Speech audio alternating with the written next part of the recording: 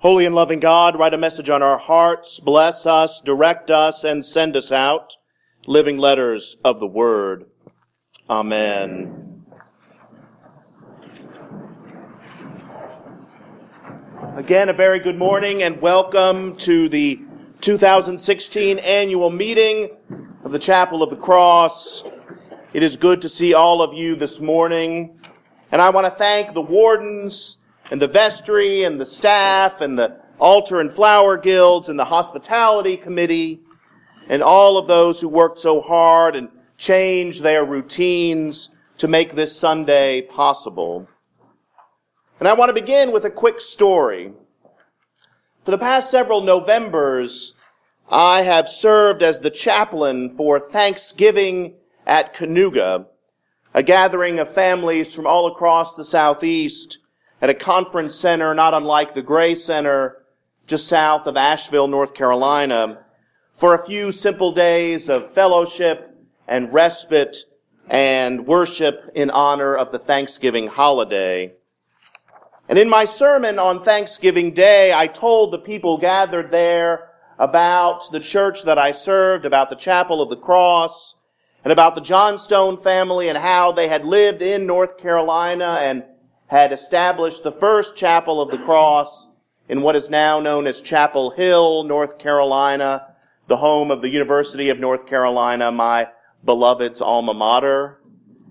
And how then that family moved to Mississippi and established a second Chapel of the Cross in Madison, where I served, and then some even the third chapel in Rolling Fork. And then I went on with my sermon for the day. And a couple days later, I was in the dining hall, and a gentleman came up to me, and he introduced himself, and he said he lived in Chapel Hill. And he said, "I go to the real Chapel of the Cross." I really hope I made my mama proud in that moment, because there were certain things I wanted to say, but I bit my tongue. But I'll share with you, maybe I'll confess with you this morning, that I said, "Oh, really? You do not know how real my parish is. For we are rockin' and rollin' at the Chapel of the Cross in Madison, Mississippi. And I would like you to see how real we really are. So there." And I would have meant it. For this has been a great year at the chapel. Our worship and music has been fulsome. We are seeing newcomers not only from around here, but from Jackson and beyond. Folks are further engaging with our mission and our ministries and our formation opportunities. Our children and our youth are making friendships that will last a lifetime. And they are planting roots in this place that will forever be their spiritual home. And that being said, this past year has not been without its challenges. Little did I know as we gathered for this meeting 1 year ago that much of the staff would turn over in the next months. This was not by design or plot. When I arrived at the chapel, I was thrilled with the quality of the staff, and I was looking forward to working with them for a long time. But the ebbs and flows of life took many of them away, and we miss them. And don't tell anyone I said this, but I think they miss us too. But the Holy Spirit, and I have felt the Holy Spirit moving each time we have called a new staff member to this place. That Spirit has blessed us profoundly, and we have been able to assemble a new team, and they are amazing. They are competent, they are professional, they are productive, they are collaborative, and they imbue all that they do with the mission of this place and the joy of serving their God. Will and Janet and Courtney and Michael and Julie and Dana and James, all of you are excellent. You serve us well, and I am honored to be your colleague. So I want to talk about 4 foci for the coming year, 4 areas that I will be thinking about in 2016. One is communications. When Judy Barnes retired, I saw an opportunity to retool that position from a primarily secretarial role to what is really needed in a 21st century parish, and that is a communicator. Julie Ray Brown has met this task, and we are working to increase the quantity, quality, and reach of our communications. We have not fully accomplished our goals. Those are ongoing, and there is always room for improvement. But I feel good about how we are better using our email, our social media, and even old school methods like bulletin inserts and announcements. And in fact, this morning, as we are enjoying our potluck lunch, we'll be passing out a little gifty, a little something for everyone, a new car sticker for everybody. I encourage you to put this on your car and show and even if you don't have a car, we'll find something for you to put.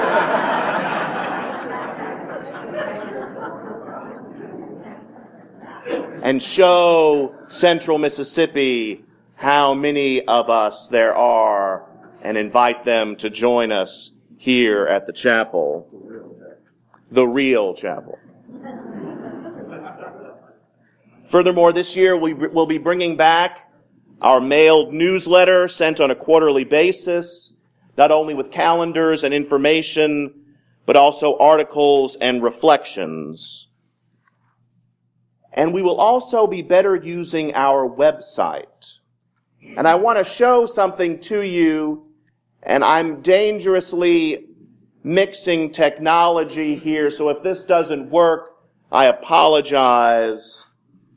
Please work. It takes a moment to come on. Talk amongst yourselves. And there was much rejoicing. Okay. Sorry about that. I didn't want you staring at this during the service of the word, so I thought I would turn it off, and that was obviously a poor choice. So as I said, we have had a very nice website. The folks who worked on it did a great job. It was solid. It was our presence. But really what I want us to do with our website is to both be a place of functionality for current members to get information, but also, and probably more importantly, to reach out to new members and to share the Chapel of the Cross with them. This will go live next week. This is our new website. It reflects the beauty of this place, but also is a functional tool for us to use. It will have calendars that are up to date, so you can go and see what's going on. It will also have exciting things like minutes. There will be minutes and bylaws and policies and all of those important things that make sure we function as a parish. But it will also welcome new members to the parish to teach them about our history. But it will be a place where we can engage with the staff. Hopefully I won't break anyone's computer screens with a picture of me. But a place where folks can engage with us. It'll be folks where people will be able to contact us with, to request that they would like to join the chapel, or they're looking to find out more about the chapel, or request a chapel tour, or apply for Day in the Country to be a vendor. All of that information will be there. or buy a cookbook. It'll be a place where people can learn about special services, about baptizing their children, or about confirmation, or just about all the different things that are going on here.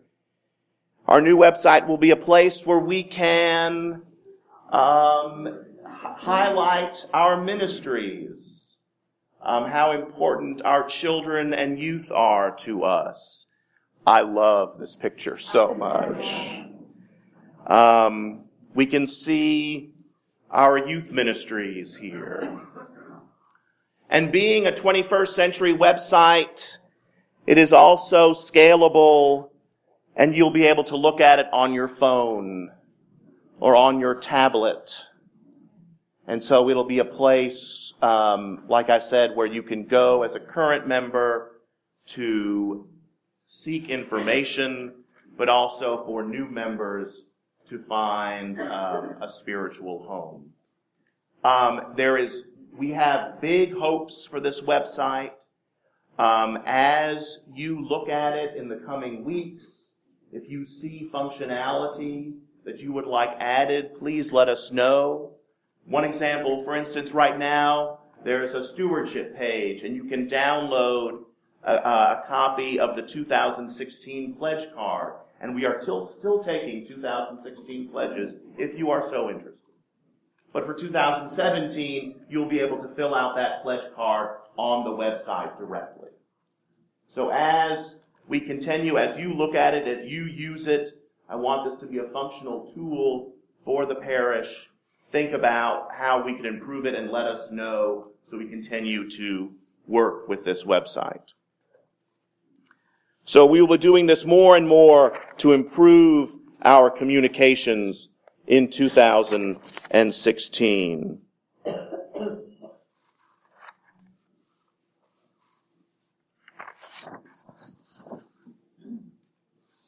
In 2016, I also want to improve our stewardship. This fall, with the able help of Richard Robertson, we took a good step forward in focusing our stewardship, in explaining our theology of stewardship, and better inviting folks to give. And these efforts saw positive results in multiple areas, and Scott will speak to that in a moment. But I believe we can do more. A better job of saying thank you throughout the year, a better job of engaging with folks who do not pledge, a better job of making the invitation to give personal, and using the power of our relationships to improve the investment in this place. Stewardship that word can cause nausea for some. But for me, I look forward to going deeper in 2016. In 2016, I want to improve how we welcome newcomers. Shortly, I'll be gathering a welcoming team that will develop a specific step-by-step strategy on how we welcome someone who is searching for a spiritual home. From the second that searcher steps on our campus, I want us to have a plan on how that person will be greeted, how that person will be made to feel welcome and wanted, how they will be followed up with, how they will be engaged, and once we get our claws into them, how they will be plugged in. Our location, our people, our beauty, our mission, these all have us primed to grow. All we need is a plan and to press go. And finally, in 2016, I want to improve our adult formation. One highlight of the parish survey that was done during the search process was that people want to learn about their God, about this chapel, and about their tradition. And in 2016, I want to help to start to meet that need. I'm thrilled by our Sunday morning offerings, from the lectionary Bible study to the Covington Room group to the Growing as Parents. I am also thrilled by the spirit in our Wednesday Bible study and our Friday morning chapel brotherhood. And I like our special series, from the Great Conversation on the first Wednesdays of the month to guest speakers like Dr. Story, who was with us from Millsaps the past 2 Sundays, lecturing on British history for Episcopalians. And this fall, I'm very excited that we will be starting a new curriculum called A Year with the St. John's Bible. And here is a little video that can teach you more about it. I'm grateful to say that's the end of our use of technology this morning. St. John's Bible was a illuminated text commissioned in the late 90s and finished in 2011. And we will be receiving a copy of the Gospel and the Book of Acts. And through not only the text of the Scripture, but also the art of the illuminations, this curriculum will enable us to dive deeper into those texts than we could even imagine. And so I look forward to that. That will begin this September, our year with the St. John's Bible. And I could go on and on about the great work that Janet and the catechesis of the Good Shepherd teachers and the Children's Church volunteers are doing with our children, or the great plans that Courtney has with our youth, or what's in store for our young adults with Will's new young adult ministry, and on and on and on. There is a lot going on here at the chapel, and I am ever so grateful to be here and to serve with you. It is indeed my honor and privilege. The other day I went and visited Paul Day. And many of you know Paul. He was one of the founding members of the parish, one who got it back off the ground after the chapel had sat stagnant for so many years. And he and Darlene and I sat and we visited and we talked and we chatted.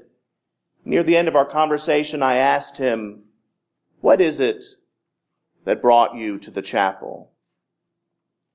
And he said, "This was the first place where I got on my knees to pray." And he spoke about growing up in other traditions where he said he would just sit and listen to the preacher. And I know as well as anybody that can get awfully boring. But this was a place where he connected with God. The chapel is a place where the connection with God is palpable, it is powerful, it is evident, it is working. And now it is time to take that connection, our connection with God, our connection with each other, and connect more people to it. So I look forward to an excellent 2016, a time of connections.